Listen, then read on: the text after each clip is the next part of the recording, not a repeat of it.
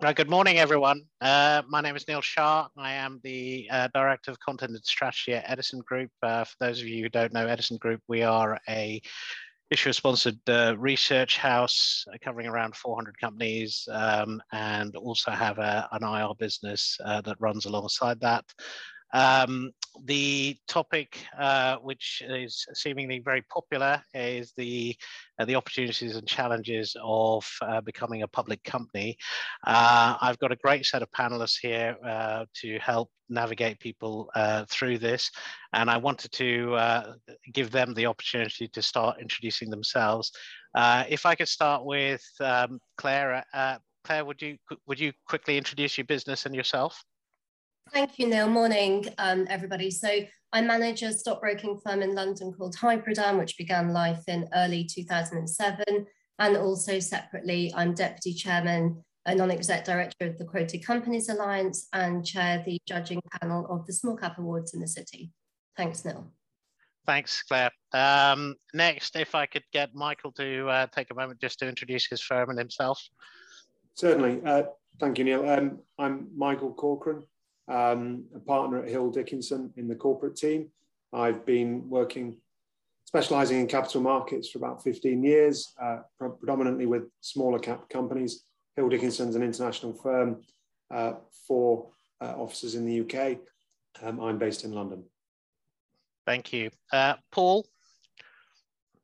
Good morning, everybody. Thank you very much, Neil. My name's Paul Blythe. I'm head of capital markets here at Crowe. Crowe is a top 10 accountancy firm in the UK, providing reporting accountant services for companies coming to list in London. We look after 71 listed companies, of which 49 are on AIM. Thank you. Thanks. And last, but certainly not least, Doug. Thank you, Neil. Yes, so my name is Doug Armour. I'm a director at Share Registrars, and we are one of the relatively few Crest-enabled share registrars for the UK. And our niche in the market is the sort of smaller companies, by which we refer to the number of shareholders. So anything up to sort of 5,000-7,000 shareholders, something like that.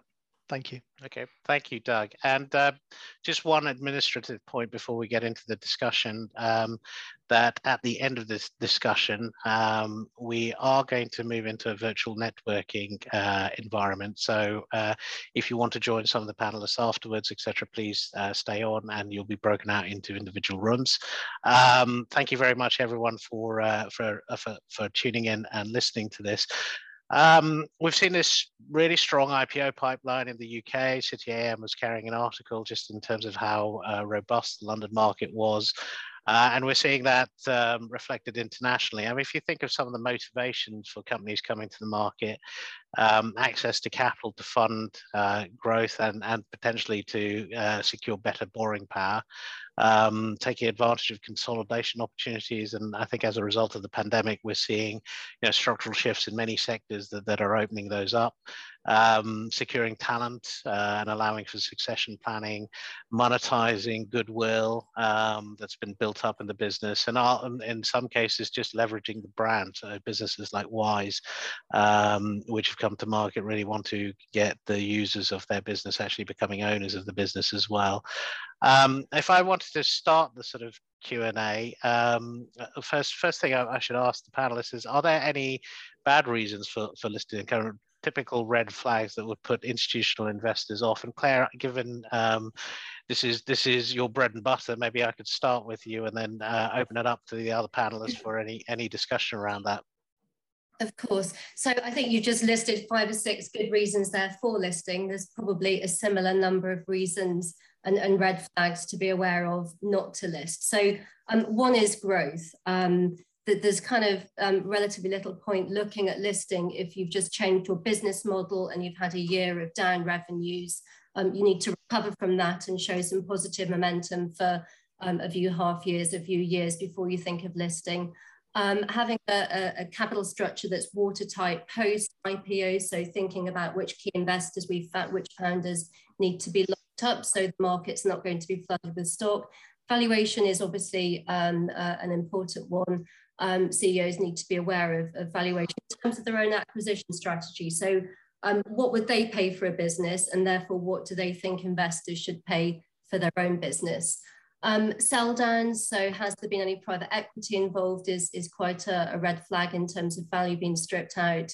And partial sell downs can be done quite well if some investors, some early founders take some chips off the table. And we saw that with Darktrace earlier this year, a great example of new money going in and some secondary sell down as well. Aston Martin famously did their 100% sell down, which went pretty badly in 2018. So it's about balance with all of these things: capital structure, valuation, sell downs. And then a bit of a bugbear of ours, I guess, at Hybridland, bandwagons. It's not just because a sector's hot that the company's great. Each business needs to be judged on its own merit. That's not to say that hot sectors, crypto, cannabis, can't spawn some great companies, but there's more to look at than just, is it a hot sector really? And I think also for us, the blank check investment approach in small caps with this new craze of SPACs is one to be slightly aware of. I mean, we've had them in London forever. It's not that they're new at all. They're called shells. So just kind of be a little bit aware of looking at transactions of that nature. Thanks, Claire. And I don't know if the lawyers and accountants on the panel, you see things, I guess, from a sort of technical perspective quite early on, if you want to add to that. Paul, Michael, is there anything you would sort of bring up or add to that? I think probably some overlap with what Claire said, but I think people who look to list to solve a problem, they've potentially pursued 3 or 4 other strategies that haven't come off, and that they're stuck with one option.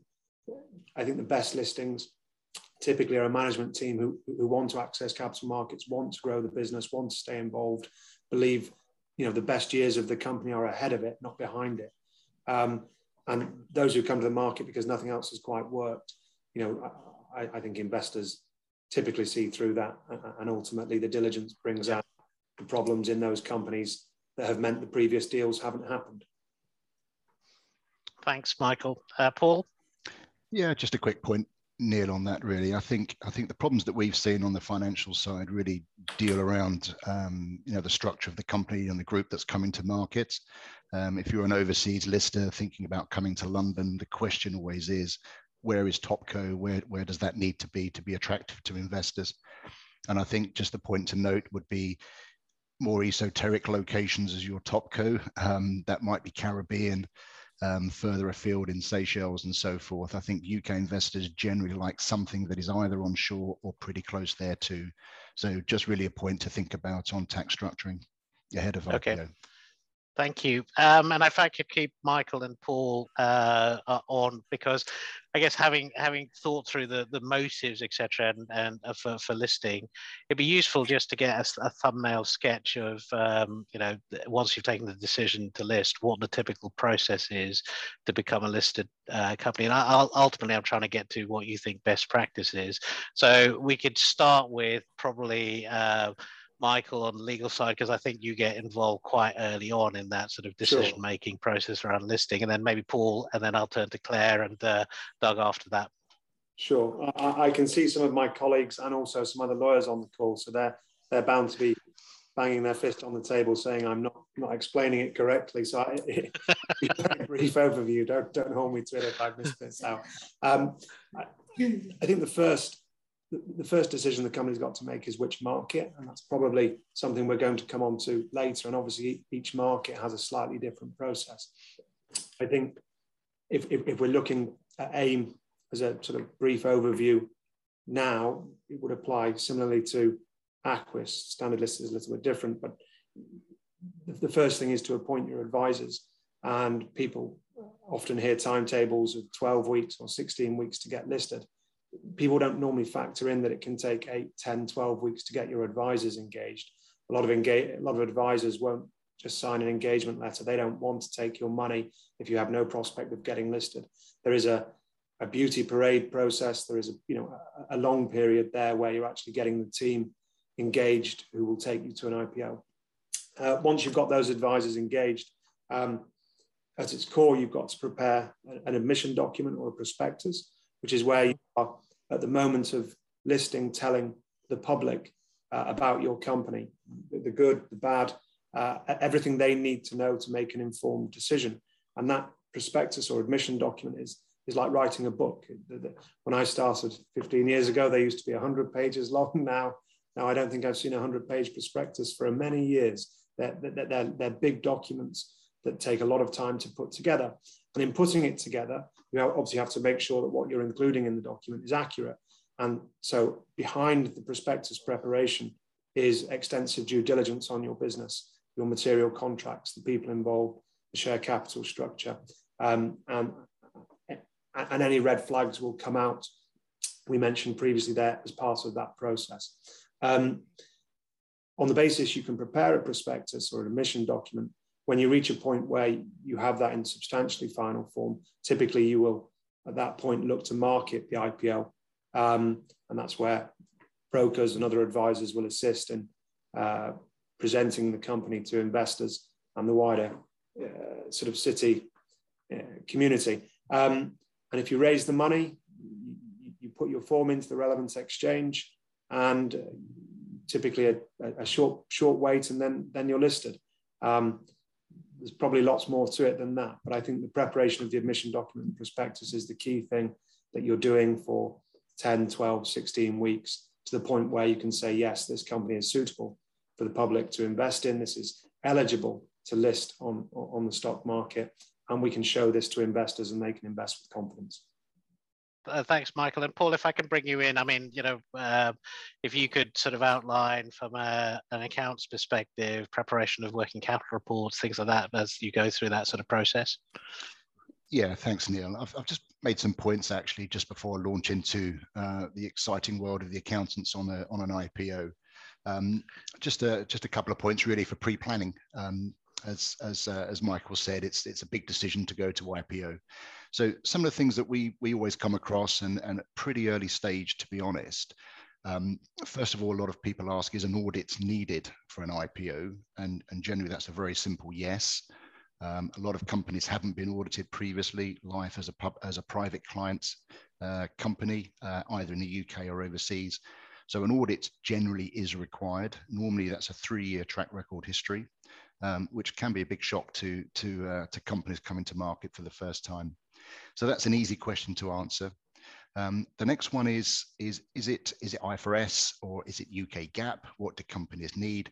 And generally that's answered by the markets that you choose to go on. Anything on the premium list, standard list, and AIM would need IFRS accounts. If you're into Aquis, particularly the Access market, you can use UK GAAP, and indeed on the Apex as well. So there's choices there. I think the only caveat to that is really what do investors expect to see, and generally that's IFRS. So I think the message really from us is, if at all possible, IFRS is probably the way to go. So that's really point 2. I think point 3 is timetable. Michael's touched on that previously. Unfortunately, the auditors always seem to get the bad rap on timetables. It can be a bit of a lead time to get a 3-year track record audited. And so a good bit of planning up front is to get that process locked in with your chosen audit firm, make sure they have the bandwidth to deliver, because that's really the start of the financial piece of work for an IPO. So prior planning would be very beneficial. Lawyers always blame accountants for the delays, Paul. They always do. It's always, fingers are always pointing. Yeah, you got to have broad shoulders. Always the bad guys in the room. So Paul, thank you. Is there anything else? There was actually, yeah, just two more points really from practical points. Just very quickly. Some companies in sectors like to present non-IFRS measures. And what that may mean is something like in technology, average revenue per user. Yeah. If it's oil and gas, it's cost per barrel. If it's mining, cost per ounce of gold. So those things should be discussed up front with your broker, get those out in the place early. And then finally, a process perspective from a team coming to IPO is a lot of work. Bandwidth may be an issue. So a lot of clients that we work with parachute people in just to help with the IPO process. Thanks, Neil. Thank you, Paul. And Claire, if I could bring you into that, the conversation. I mean, we started with those sort of choices of advisors. I mean, any sort of views in terms of, you know, it's something which is important that you're signing up to someone that is going to be instrumental in making this work. So any advice on that? But also focusing on, you know, the test the waters, the marketing exercise, and then ultimately sort of coming to market. Yeah, absolutely. Thank you. And all super important points that Michael and Paul had there in terms of your accounts, your contracts, getting everything in good order, getting organized, basically. But I would say for me and for any company thinking about listing, the most important point, and I would say this as a broker, is seek broking advice early. And you know, all too often we see companies who have invested a huge amount of time, money, effort in getting these 100-page plus documents in place and having lawyers and accountants go into every nook and cranny and get everything organized. But if the investment case hasn't been thought through, if it hasn't been tested, if historical baggage hasn't been sifted through in a way that broker would need to look at it, if you haven't done any test marketing and sat in front of a range of investors, then it's all sometimes for nothing. So the broker, in my opinion, is the most important person to speak to, and early. Please don't package everything up and then think, oh, who can raise the money? Let's just go and hire someone quickly and tell them what we need them to do, because that's not how brokers work. They take a corporate finance view to broking. But everything that Michael and Paula said there about getting organized is super important. I think another point is get a team, have a dedicated project team to this. It's hugely time consuming, and all too often you see a company's general trading dip during the IPO process as there's a huge cost to IPOing as in a currency cost of money, but there's a big time cost for management. So get that really good FD in place and have them manage the IPO business so that the CEO can keep managing the business, and mindful of my point earlier on, you need to continue to grow and to grow well after you've IPO'd to make sure that the business continues well. And then another little bugbear of ours, and I always ask my team when I do these things, so that their input is throughout all of my comments, but one of my team members had the important point to take weekly calls seriously. So for companies not just to show up and think, oh, that hour speaking to the accountants and lawyers and broker is done, tick, move on. Take each call seriously, go away with the to-do list, come back with it done the next week, because when IPOs go into overrun, that's when things can get very expensive and people can get grumpy. I'm sure I speak for Paul as well. Lawyers would agree that brokers are the most important. You know, we don't make much money when we spend months and hundreds of hours on a project and we get to the end and the brokers say, no one's going to invest in this company. I'm sorry. That's not a great business model for us either. I think that's key, Michael, as well, because a lot of your work stream and our work stream is driven by the market that you're on. So, you know, a big delay in timetable would be shifting markets halfway through. So engage with brokers early. Thank you. And Doug, if I could bring you in, I mean, we often hear from, brokers, lawyers and accountants on these topics, but I think it's great to have someone on the registrar side, because there are some simple things to make, the shareholders who are sort of coming on board looked after, and for a business to run effectively. It'd be good to get your advice in terms of what is best practice. You're still on mute, I think, Doug. After 18 months, you'd think I'd get the hang of that.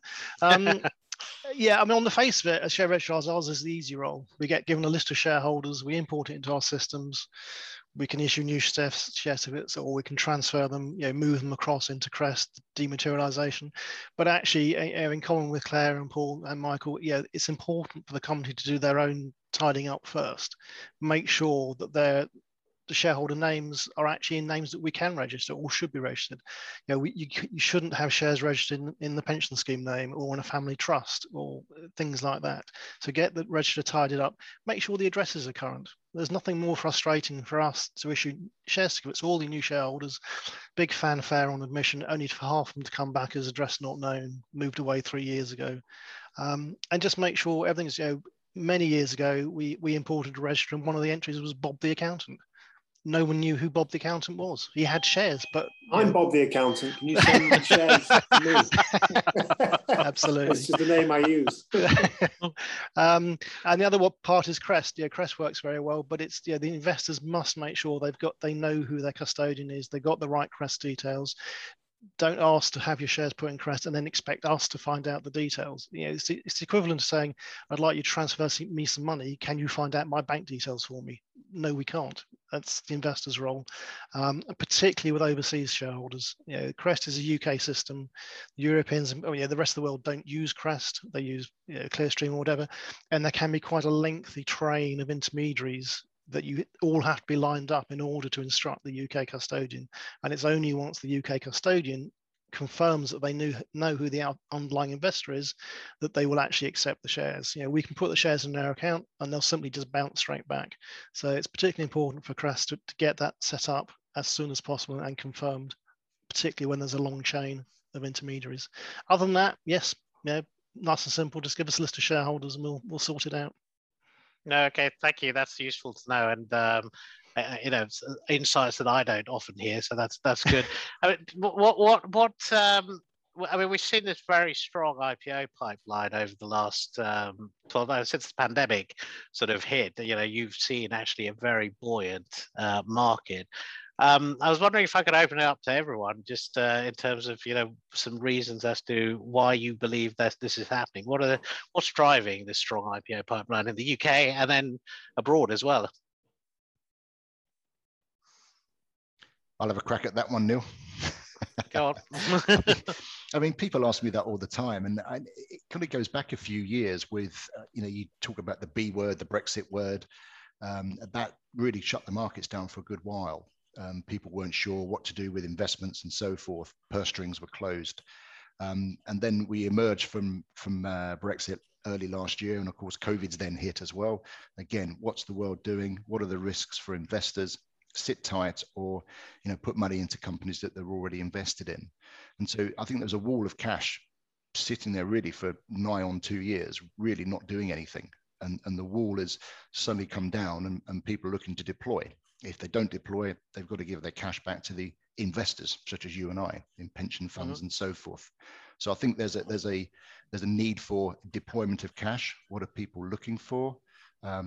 Originally, right at the start of COVID, there was a lot of cash going into existing investee companies, prop them up and give them a good balance sheet to go and acquire. But now there's new companies coming on, dare I say, post-COVID, brave man to say post-COVID, but a lot of new companies that we've seen in the last 6 months coming to market for the first time, which is great to see.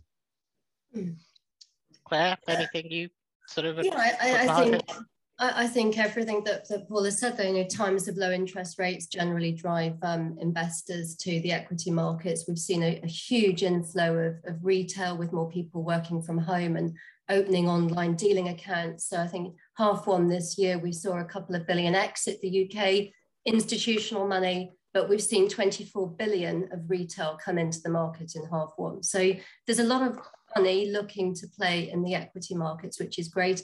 And then I think another point is that over the past decade, slowly private equity has been winning against the public markets in terms of valuation, but it is a bit of a bandwagon effect. The companies start to do well. The press starts to cover IPOs and fundraisings going on in London and generally the busyness of it all, and it becomes attractive. And some of the valuations on market have been more attractive over the past 18 months than private equity have been offering. So there is a bit of tension always there between private equity and the capital markets, and capital markets has done well over the last 18 months.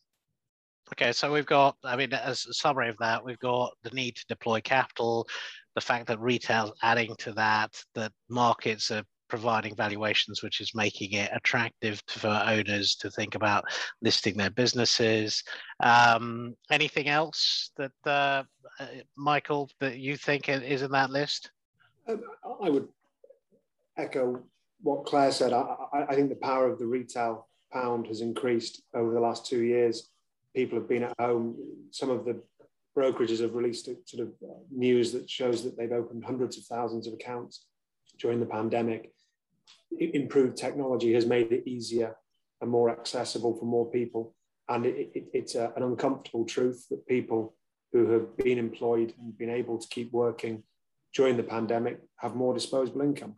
And so the financial power of what I regarded as retail brokers has increased, and previously deals that would need institutional support to get listed, perhaps in 2017 or 18, are getting away with predominantly retail money with strong demand and oversubscribed placings. So I think that's, from our perspective, in small cap companies in particular, that is a key driver. There is real money available in retail brokers at the moment. Yeah, and I think, look, I mean, we hear about, it's creating the environment and the opportunity to list. I think a lot of private companies also through the pandemic, saw opportunities to, either consolidate, etc. But they also saw the need to diversify their capital base away from a reliance on, a small group of private equity holders or banks. So certainly we're aware of a number of people who brought forward their listing plans to just think about sort of diversifying that capital base. So I think the environment also has sort of created that. I sort of wanted to sort of touch on, we touched on the sort of different classes of investors there.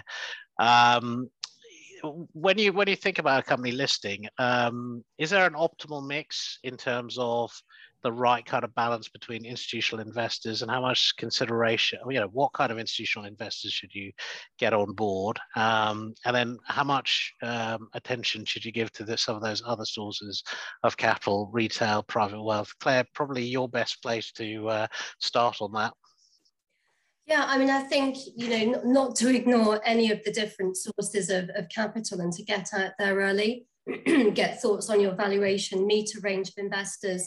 So IPOs are, they're a big commitment, fee-wise and time-wise, for management teams, and you want to flush out all the potential concerns from investors. And to do that, you need to see a diverse range of them. So the institutions, but also be aware of, as a management team and founders, flush out early in the process. Are you going to further invest in the process? It's not always about sell down. Some managers want to put into the process further.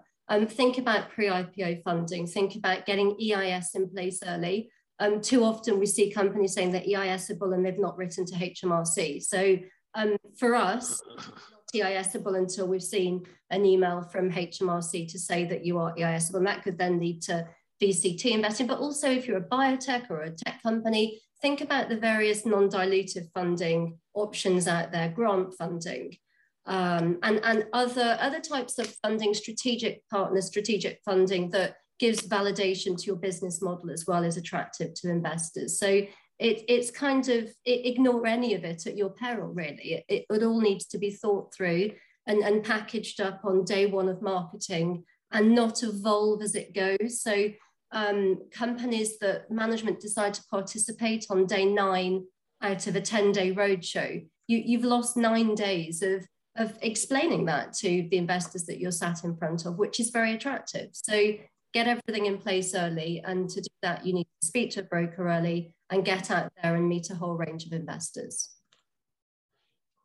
Thanks, Claire. I'm conscious of time, and so I'm going to try to move through a few more questions to get a breadth here. I mean, you go through that journey, you finally get through. It's, you list. There's probably, need some time off from the exhaustion of getting through that sort of process. But now it's the start of the journey, and I just wanted to get the panel to share views in terms of, how important, once you're listed, how much attention do you need to give to the listing? In particular, how important is stock liquidity, and how much time mentally should a management team sort of map out in their head in terms of keeping existing and new investors informed on the business? Again, Claire, you're at the coalface on this, and I'll bring some of the others in after. Okay, so a few quick thoughts there. Liquidity is every investor's best friend. So the more liquid you are as a company, the more your share price can react to good news. There is obviously a flip side to that as well. But I think you're asking how much time should management devote. It's a bit like get organized, get the team in place for the IPO. It's the same for when you're listed. Who is going to take the broker calls? Who is going to take the calls from the analyst and shareholders and so on? And you need to apportion that out. You need to work out your processes and procedures for dealing with the city. And then there's a finite balance between CEOs that watch the share price every day, that's not good, and those that have a 10-year vision and say, we'll see you in 10 years. There's a balance in the middle, really, of the company focusing on its operational issues, delivering on what it said it would deliver on at the IPO, with all the promises it made as to what it was going to do with the funds and as a business, and communicating that to the market.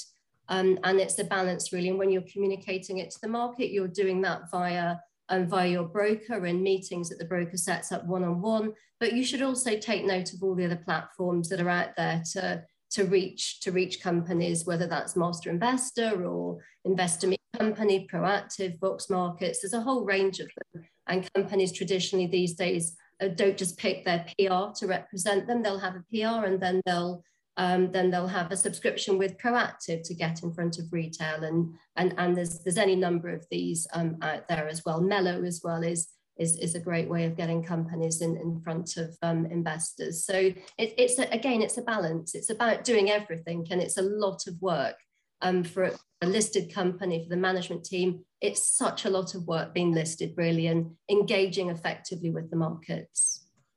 I'll bring in Michael and Paul. I mean, you work with companies as they go through the listing process. I'm assuming that you maintain those relationships, and it's my sort of fly on the wall. We never want to see each other again after the listing. I just, because I think your perspective would be interesting in that it's the post-match analysis of, like, you've listed this company. I mean, when you meet up with management teams subsequent to the IPO, how much do they complain about the amount of time that they have to spend with investors, or I think they're surprised.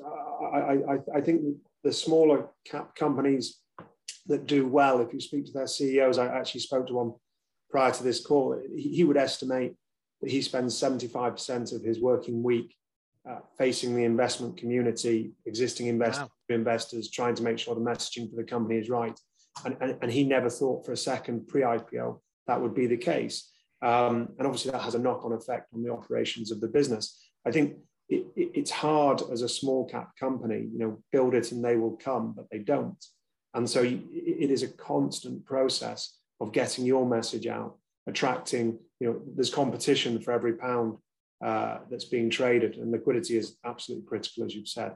And I think he actually said, he wears a pair of shoes out every week, just pounding the pavement. And that's a big commitment. And I think it's underestimated by a lot of companies who sort of list and they think they've sort of ended the journey, but really it's the beginning. That's probably as much as I would say, but it's very important. No, thank you. That's useful. You've all got clients who've listed. Could you pick out maybe one or two names that you think actually have done, just as a case study, people who've used their listing very effectively? Crikey, I've got 50 clients, and so I've got to be careful. Well, Hill Dickinson's got 50. I'm reluctant to name one or two, or name and shame. If somebody else wants to answer that, I can happy to go. I'm going to pick someone that isn't a client, actually, so that I don't. Yes, good. I should have thought of that. TPX Impact used to be known as Panapplied, digital transformation consultancy business. We think has really used its quite well. They've done a fantastic job of using their listing to grow their business, and coming back to an earlier point that I made, not wanting the valuation that you want and ignoring what valuation you're prepared to pay for other companies. So they've been buying lots of businesses, buy and build strategy using a blend of cash and shares, which is a good idea when you're listed. And they've also had quite a clever earnout that ratchets up and down depending on the whether the acquisition company's performance is in line, above or below. So they've grown very well organically. They're very principled. They've got strong ESG principles. I'm sure we're going to come on to that. Gifting shares to charities and so on. So Panapplied, or as now is TPX Impact, I think has been a great buy and build. Thank you, Claire. I think from my side, Neil, just on the oil and gas side, Diversified Energy was a as a very good use of market. We saw them about 4 years ago with just a 3-man team. So US business had a very good model about financing and using end-of-life gas assets in the US, listed on AIM, undertook about 5 acquisitions, 3 of which were reverse takeovers. So lots of work for the advisors, but the business grew rapidly, 800 million, 850 million, and then moved up to the premium list to access US cash. So using London's markets, albeit at the junior end, was a very good success story for them to get where they wanted to be. Thank you, Paul. And Claire, you mentioned ESG, and I think I seem to recall that the City AM article that I referred to yesterday had the ending line of no ESG strategy, no IPO. I mean, how, it's something which we've seen a huge surge in importance, COP26 on the horizon, more and more sort of focus on it. How important is it when you're talking, particularly for the smaller cap end, how important is ESG as a consideration to make sure investors come on board as when you're IPOing? Yeah, I mean, that train's left. It's not going away. It's only going to increase. At the, it's for FTSE 100 companies and the larger of the small, the larger of the non-FTSE 100s that have to look at this. But it's not actually the case. So we've got micro cap, small cap clients where investors send them very detailed questionnaires for the boards to answer, that they would call an ESG questionnaire that goes to all portfolio companies. And they're looking in very great detail at the board composition, number of years of service, and asking very pointed questions. So I think all companies need to sit up and take it seriously, put it on the board agenda. And it's not about doing everything to comply on day one. It's about showing that you've gone through a thought process with E, with S, and with G, and that you break it out separately and show, I mean, you may not be, without thinking about it, you may not be aware of the things that you're already doing as a board in that area. And it's about showcasing. Very good point. Perhaps highlighting a couple of things that you're going to strive to do over the next 12 months. Thank you, Claire. I think your point there, that small companies don't realise often the impact they are having locally. It doesn't mean your business plan and becoming a charity. The impact of what some of these small companies are doing is significant. They just need to correctly relay that to the investment community. I think just one thing to add as well with small caps, I think there is a decision to be made. Is it something you need to do to comply and tick the box from an investor perspective, or is it something that's a little bit more ingrained in the business anyway? So we've just worked with a company called Made Tech Group, listed on AIM, and they said, look, we don't want a board committee for ESG. We're going to take it off the board and just have it really as a target for the company. We've got employees and staff that really believe in it, and so rather than just limit it to the board itself, it comes out of the corporate governance sort of sphere and goes into a general DNA of the business. And I think if you say that to an investor, that's great news. Thanks. I mean, it's the other thing I would probably add to that is that I think the market's matured, and it used to be that there's certain businesses that just would get excluded because of the nature of their business from investment portfolios. Actually, when we're talking to sustainable investors, I think, conscious of the fact that there was a flood of money going into trendy sustainable sectors and actually leading to some really extreme valuations, a lot of them are interested in businesses which are what they classify as maybe sort of just starting their journey and working with them to help improve their performance on ESG. So I think it's one of those of being open about exactly what you say. Be positive about the impact that you're having, but also be aware of the things that you could address and put in place a program to improve on those things. And I think you can then start to win over the sort of sustainable investors if you can do that. We've seen quite a lot of focus on changes to make the UK listing environment more attractive. You've seen the Lord Hill review and a current FCA consultation paper, looking at how they make primary markets more effective. And I know all of you are sort of fully aware of the range of proposals within that, so I'm not going to go through them point by point, but I was wondering if there's any elements within the current proposals, be it dual cost shares or minimum market cap sizes, that you would flag to potential IPO candidates just to take note of as they're thinking about listing? I would say the one that's getting the most headlines is the proposed increase in the market to 50 million, 700,000. So that's quite a big jump in the hurdle, if you like, the minimum threshold for small cap companies trying to get to the standard segment. That's not, it is just a consultation, and there's lots of rumours around the city. Actually, the threshold will be lower, because this consultation process, I dare say 9 out of 10 responses would have lasered in on that, certainly from the small cap community, would have lasered in on that increase, and said that shuts out a lot of good, fast growth companies from the standard segment. The counter argument to that is, of course, that AIM is or should be the natural home for those companies, and has been for many years.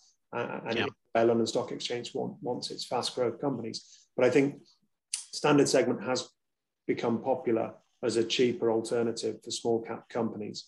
And that increase would certainly mean that a number of those companies will be shut out from the standard segment, and would have a reduced choice in terms of where they list in London.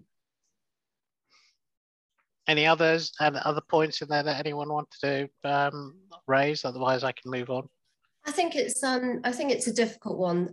London needs to remain very competitive to attract the high-profile IPOs as well as the smaller companies that we will work on in that market. So it's a balance, and the FCA is trying to get the right balance here. I can imagine it probably spends an undue amount of time on some of the smaller company listings. Although one thing we love about working in London is the choice. So, and I think we'll come on to a question on Aquis later, but there's the main market, which is divided into premium and standard, and then there's Aquis, which is divided into 2, and we have AIM. So we don't really want to see the market standardizing, if you like, and all having the same rule and the same market cap threshold, because then we are going to create gaps of companies that can't get listed. And equally, I don't think market cap is the right threshold. The FCA wants something there, and on the standard list, for example, I think it's 700k right now, the threshold. So to go from 700k to 50 million is probably too big a jump, but we will as a community need to feed into those consultations to help the FCA make the right decisions here, and they do want something in place. So it's about working within the system, really. Thank you, Claire. Final question before I move into a broader Q&A. And just a reminder to everyone listening in, if you do have a question, please submit it through the chat function. You've clearly seen a growth in passive investing. It's a trend that we've seen over the last decade. It's getting to pretty significant sizes in some markets, the US in particular, where I think passive AUM is just tipping over 50% of what is actually in the market. I'd like to bring in Doug, I'd be fascinated from a registrar perspective if if you're seeing any sort of changes to the register because of passive investing. Is it just that you're seeing far more of Vanguard turning up on the register? And then from an impact perspective, how do companies who are IPOing think about passive investing, particularly in the light of they're smaller cap, and they smaller cap companies don't necessarily feature in a lot of the indices? Yeah, certainly from our point of view, it has not a huge impact, and we wouldn't necessarily know who the investors are, because they're all investing through nominees. So we wouldn't know, and we can't identify who the underlying investors are. There certainly is a lot of movement between the accounts, but whether that's passive or institutional or retail investors, an awful lot of retail investors don't have name on register. They're with interactive investors or etc. So it's difficult for us to know where who exactly is investing, but certainly there's the volumes are increasing. Okay, thanks. And Claire, any views in terms of how that's impacting the market? Well, it kind of guarantees buyers for the larger companies, really. But most of us on this panel certainly are dealing with smaller companies, which in theory provide higher growth and value opportunities with higher alpha. Not necessarily in the indices, but with less availability of investment research, I think it's important to get acquainted with the small cap specialists, the advisors, the investors, so that you can really know your market. I'm sure there'll be a question somewhere later about, is there any point in sub 100 million market caps? Are there investors for them? Well, yes, there most definitely are, but it's about the time that management dedicates really to the city and getting out there and finding the people in your ecosystem that fund you to the next stage, really, before you get to the point of being able to take advantage of index trackers and so on.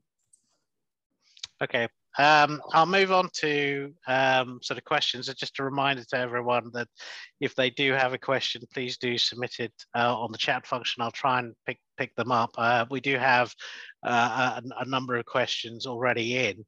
And I guess, Claire, you already sort of touched on it. So on terms of minimum market cap, what is the minimum suggested market cap for a company to consider an IPO? It was on the QCA questionnaire. I'm sure we'll all have different views, but it'd be interesting to get the some views around the panel as to what is ideal. I think there isn't an ideal. I think if you're looking at AIM, some of the nomads will talk about a 20 million plus market cap threshold. The main market, so standard and premium, we've got this 50 million market cap in there. There's going to be something, because consultations, quite a lot of what's in them usually comes to bear. But there's certainly, if you're EIS and VCTable and a smaller market cap, there is a wall of cash out there looking for great opportunities. And it's not because you're a smaller market cap that you're necessarily any less attractive. Thanks. I mean, I had a conversation with one institutional investor who said that, depending on, I mean, liquidity is important. It allows you to sort of get in and out of a stock. It's probably the biggest sort of way of mitigating risk. To mitigate that, the smaller cap you are, the better the upside has got to be. So he'll take a look at something which is small cap if there's really great potential in the business, and of course, the larger cap you become, you're expecting less growth. And I think it's exactly that point, Neil. It's about not looking at what should the market cap be and working backwards from there. Think about free float, think about who your investors are, and think about valuation, and you'll be the market cap that you are based on that. Okay, we've had a question in on liquidity, which is under £50 million market cap. There appears a limited amount of institutional investors, and liquidity remains an issue even for sort of the 400 to 500 million. What's your view on market liquidity, Claire? Has the market become less liquid over the last, say, 4 or 5 years, or more liquid? And is liquidity an issue for small cap companies? I think on that one, Neil, as well, it depends on the market, doesn't it? So it might be nice to hear a little bit about different markets, Aquis, AIM, and Standard. Yeah. I mean, certainly the volumes have been picking up over the last 18 months, and liquidity has definitely been improving as retail have come into the market. There's been a big uplift there.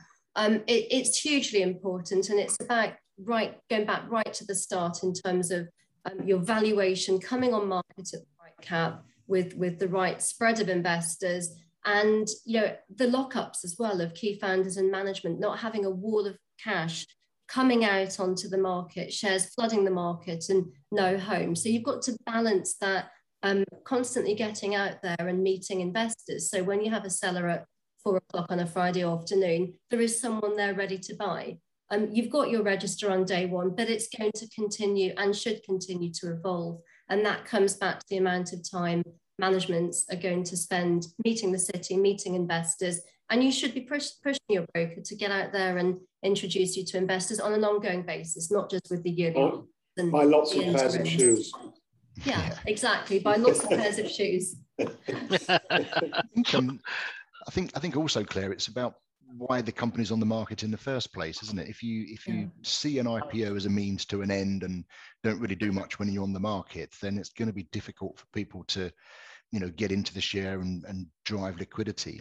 If you go in there, you start doing good things, you say you're going to do a business plan, you deliver on that business plan, you've got good news coming into the market on a regular basis, it goes without saying that people are going to be interested in the share and you will drive more liquidity. You'll have things to talk about with investors. Yes, exactly. And with the smaller companies, there are some tax benefits there on AIM and Aquis of EIS and VCT, and AIM companies are qualifying for inheritance tax relief and ISAs and so on. There are pools of investors there.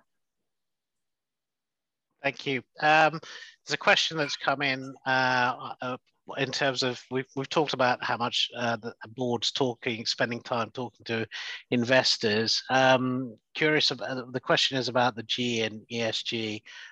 So governance, does the financial reporting timetable and governance requirements dictate the entire pattern of the board meetings that are going to take place? I don't think, I'm just my own views. I don't think that board meetings are just going to take place to meet governance requirements, but I mean, there's a reason you have board meetings. I guess we'll take the question in a sort of slightly broader context of board meetings. Governance is around the composition of your board and how effective that board is, and how many times they meet. What's the panel's view on looking at the G and the what rules of thumb that potential companies that are thinking of IPOing should consider in terms of board composition, board meetings? I think on general board meetings, there is a rule of thumb that you meet once a quarter. Virtually every company would say that that's what they intend to do or actually do already. But in reality, what a lot of nomads and corporate advisors would probably want to see is something in a little bit more often than that in the first, certainly the first year of admission as well. So maybe 6 to 8 times. It's a bit of a time commitment on boards. But life as a public company is very different from life as a private company. And so that initial bedding in period, I think the boards should really meet, as I say, at least 6 to 8 times. The subcommittees, that's a different thing. There's the audit committee generally meets 2 to 3 times a year. If you then have an ESG committee, that could be a lot more often, depending on how aggressive you're going to be with assessing and reporting back on your ESG commitments and messages that you want to give to investors. Nomination and remuneration really is a little bit more ad hoc, depending on movements within the board and coming up for re-elections and so forth. So I think the general message is, I think 4 a year is the minimum, at least in the first year, and I would go for 6 or 8. Okay. I'll just very quickly add, I'm conscious I've seen how many questions are coming through, and so certainly personally I'm happy to answer the ones that aren't essays, perhaps after the session and potentially in the networking session afterwards, but some of them I'm happy to sort of respond to either via Master Investor or the small cap team. I would just say with regards to governance, I don't think small companies should be put off by, if they perceive the governance obligations to be too much. They're not, frankly, and there is enough flexibility in the UK corporate governance requirements for all of the markets that allows small companies to be right-sized in terms of their governance commitments. You're not BP or Tesco, there is flexibility there. You are expected to, as a board, to meet. You are expected to have independent directors. You are expected to pay attention to the business and make sure everything is done properly, but it certainly shouldn't be a reason that a small company should not or worry about a listing in the future. And I think just on code, Michael, generally there's two codes that companies look for. It's the UK Corporate Governance Code or the Junior Small Cap Code, the QCA, Quoted Companies Alliance Code. I think in the junior market, 95% of people would automatically choose the QCA code. It's a lot more flexible. It's aimed at small cap companies and gives companies flexibility to incorporate corporate governance, but in their own best practice way within their own firm. So QCA generally is the way forward. Yeah. Okay, thank you. I'm going to try and squeeze in. Got 4 minutes before we have to wrap this up and hopefully move into sort of networking. One quick question. So, just rule of thumb. Do you want to give a sort of currency cost? What should people who are thinking of IPOing just have as a mental picture of the cost of IPOing? That you're all in the fee charging business. Commission on fundraisers is typically 5 to 6%, and I think you're seeking to do a kind of total cost of capital really of maybe 8-9%. Some markets are more expensive than others, and coming back to a point I made earlier, if you're not open about everything with your advisors, director debt, shareholder debt, all of these kinds of things, and things creep out the woodwork through the process, then when you get into overrun, things can start to become more expensive. Then people can start to renegotiate fees, and sometimes you need extra work doing, you need lawyers in a different jurisdiction. It's really good to get everything on the table and fully open the kimono at the start. Thank you. And then final question, which, I mean, there was a fairly bleak article in the Economist about the London Stock Exchange. I mean, I have to say that some of the stats were quite harsh. The starting point of comparing today's numbers versus 2005. Actually, if you remember back to 2005, there's a splurge of IPOs because Sarbanes-Oxley in London became a sort of venue of choice for a lot of companies. But I want to give the panel a chance to represent Home Turf. Why should you think about listing in London? What makes this a great market? I think it's the choice of market that we have. As advisors, it's not one size fits all. That all of us here on this call can sit down, meet a company, and it has options as to which market to go to. And there's a range of investors, proper investors at the small cap end of the market. London still has the most successful small cap markets globally, and it's still the most dominant player in Europe, whether that's on IPOs, secondary fundraisers, number of unicorns that are private. It's still the most dominant player with Europe. I think that point is absolutely correct. And the article you referred to in The Economist, which you sent round helpfully, I don't want to present myself as someone who pours through The Economist on a regular basis, but people judge London Stock Exchange based on the mega IPOs, 10 billion, 20 billion, 30 billion. And the Economist drew the conclusion London was missing out on those. And so London isn't working, or working as well as it was. As Claire says, London remains completely preeminent as a small cap venue, partly because of the range. I don't think there's an Australian or Canadian small cap company that doesn't want to be in London. And the same isn't true the other way, bluntly. It is still the best place for a small cap company internationally. The most money, the most liquidity, the best advisor pool, the most experience. And so, the headlines are misleading. As a small cap venue, I think it's still completely preeminent. And with that, can I take a moment to look, you've all been brilliant. It's great to have such an engaged panel. I really appreciate that you've opened up and sort of shared the insights. So let me take a moment to thank all of you for the participation and contributions. Thank you everyone for listening. If I can now let the magic work, if you do want to network, I'm not in control of this. You'll be put into to meeting rooms. There is just a final administrative point that the Small Cap Awards, I think, have just been announced. There's a short list available, and tickets for the awards are available. Tim's very kindly sort of shared the slides on that. If you like the small cap community, please do participate and get in touch to get hold of a ticket. And with that, can I say thank you to everyone, and I will now wait for us to be put into individual meeting rooms.